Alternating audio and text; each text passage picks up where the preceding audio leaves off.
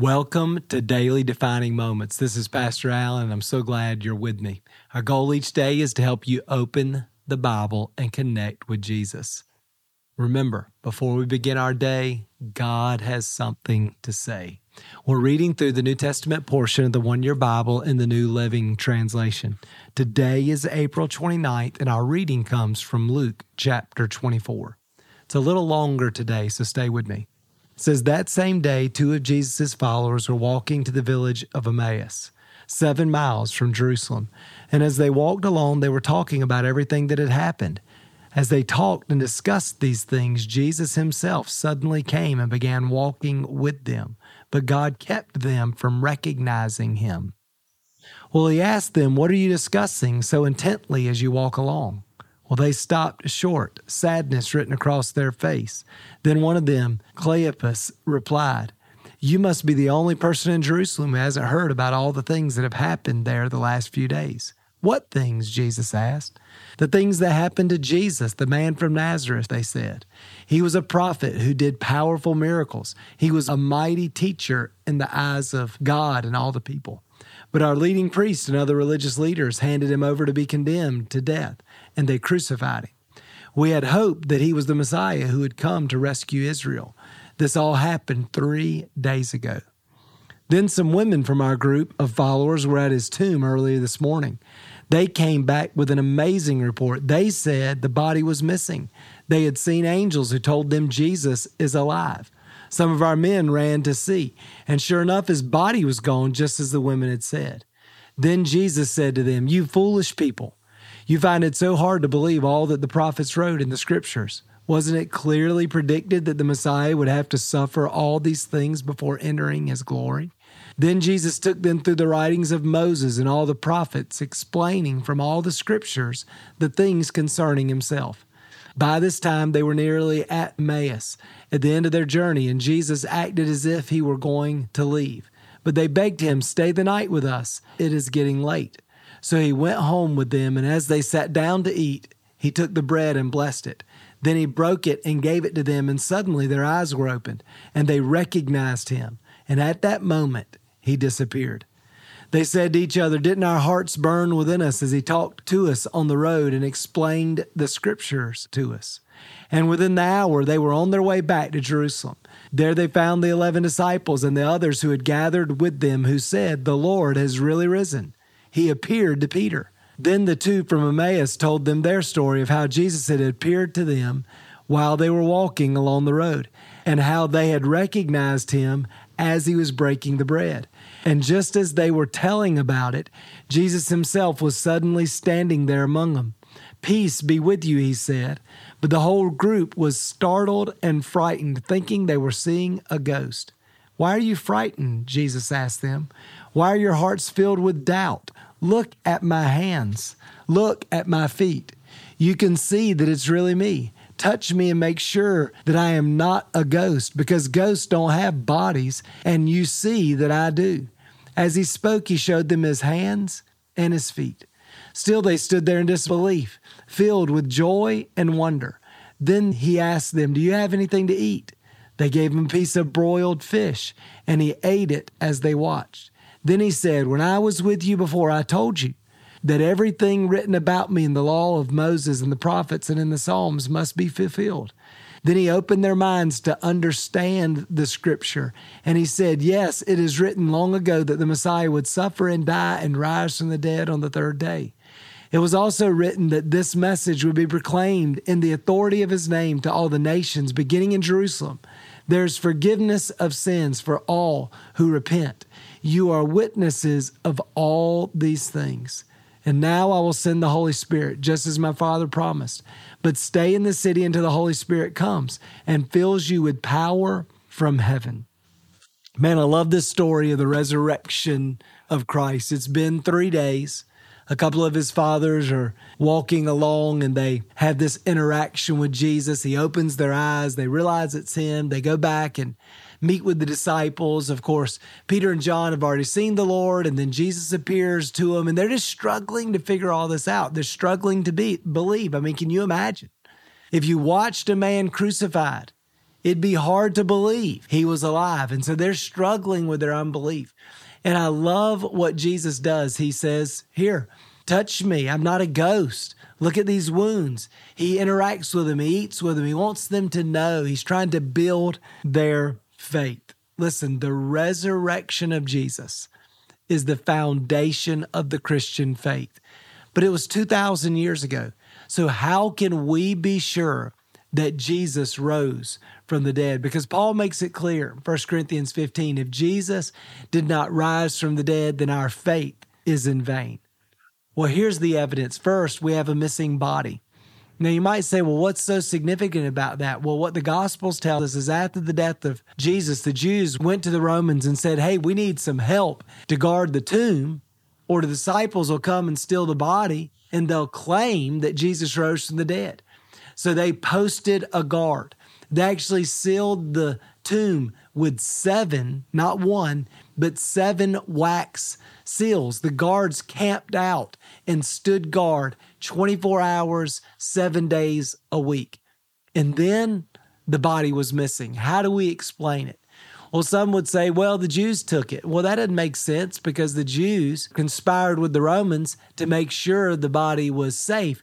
And if they had the body, when the disciples started preaching that Jesus was alive, all they had to do is present the body and the church would have been finished, right? Well, some people say, well, maybe the Romans took him, but the Romans, like the Jews, wanted to stomp out Christianity. In fact, for the next 100 years, the church is under severe persecution. If the Romans had the body, once again, all they had to do is present the body and the movement would have been over. Some said, well, the disciples took the body. Well, even if the disciples took the body, it's unreasonable to believe that they would all give their life and allow their families to be tortured and many of them face death for something they knew was a lie. So the missing body is great evidence for the resurrection. Another evidence is the eyewitnesses. And in our story, we have the 2 guys on the road to Emmaus, and then we have the disciples, and then we have the women. And Paul says at one time he appeared to more than 500 people all in one setting. So we have all of these eyewitnesses, and they didn't just see like a ghost floating through the air. I love how in this story, Jesus is interacting with them. He's talking to him. He's touching them. He's eating with them. Everything that would be true for a living person in a physical body. Jesus wants to make it clear. He's not a ghost. It wasn't just his spirit, that he rose in his body.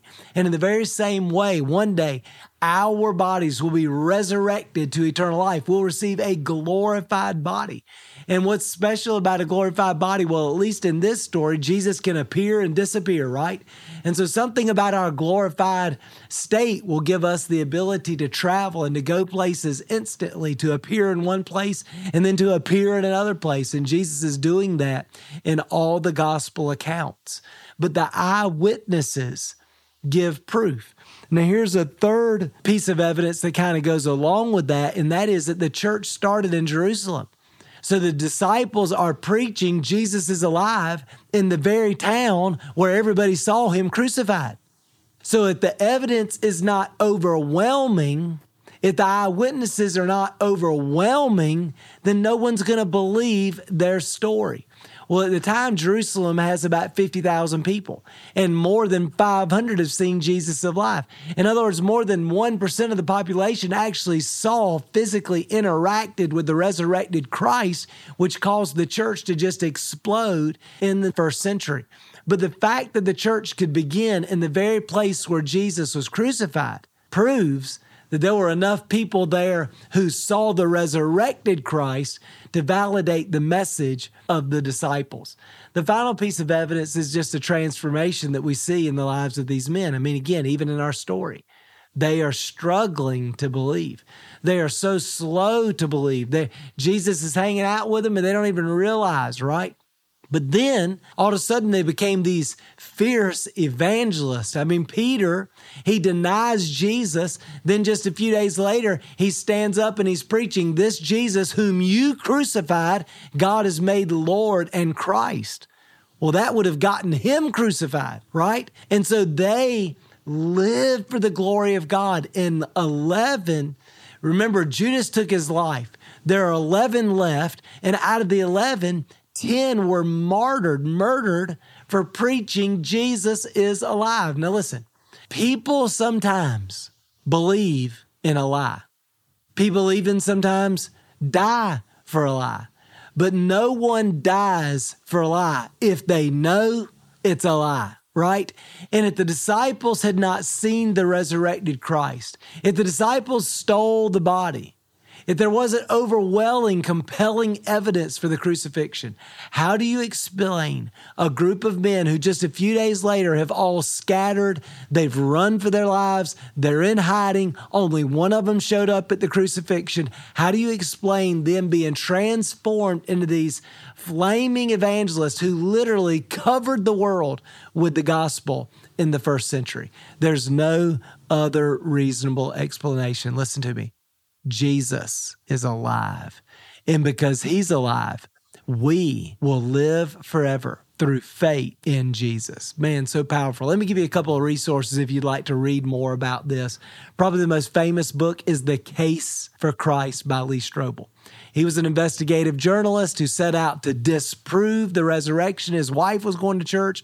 She got saved, and he was really trying to rescue her from the church by proving Jesus was a phony. Well, he got converted and wrote a book about his journey and all that he learned. And the evidence for the resurrection is overwhelming for anyone who'll take time to read it and explore it. Another great resource, I've just read this one. It's called Person of Interest. And it's written by a guy who was actually a police detective. Once again, his wife is getting stirred up about faith, and he's trying to prove to her that she's crazy.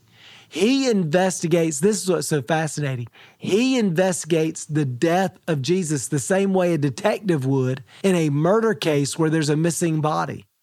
Without using the Bible, he proves that Jesus is the Son of God and rose from the dead. Those are two great resources. Listen, because Jesus is alive, we will live forever. Father, thank you so much for every person listening today. God, we're so grateful for the resurrection. Because you are alive, we will live. You're the resurrection and the life. And he who believes in you will live even if he dies. John 11:25. God, we're so grateful for your resurrection.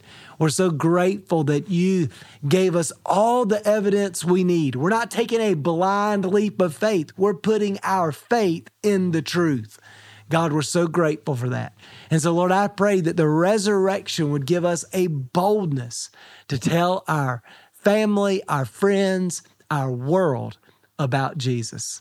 We love you and bless you and honor you. In Jesus' name we pray. Amen. Well, thanks for being with me again today. Man, hope this just encouraged and built your faith. Remember, before I begin my day, God has something to say. We'll see you again tomorrow.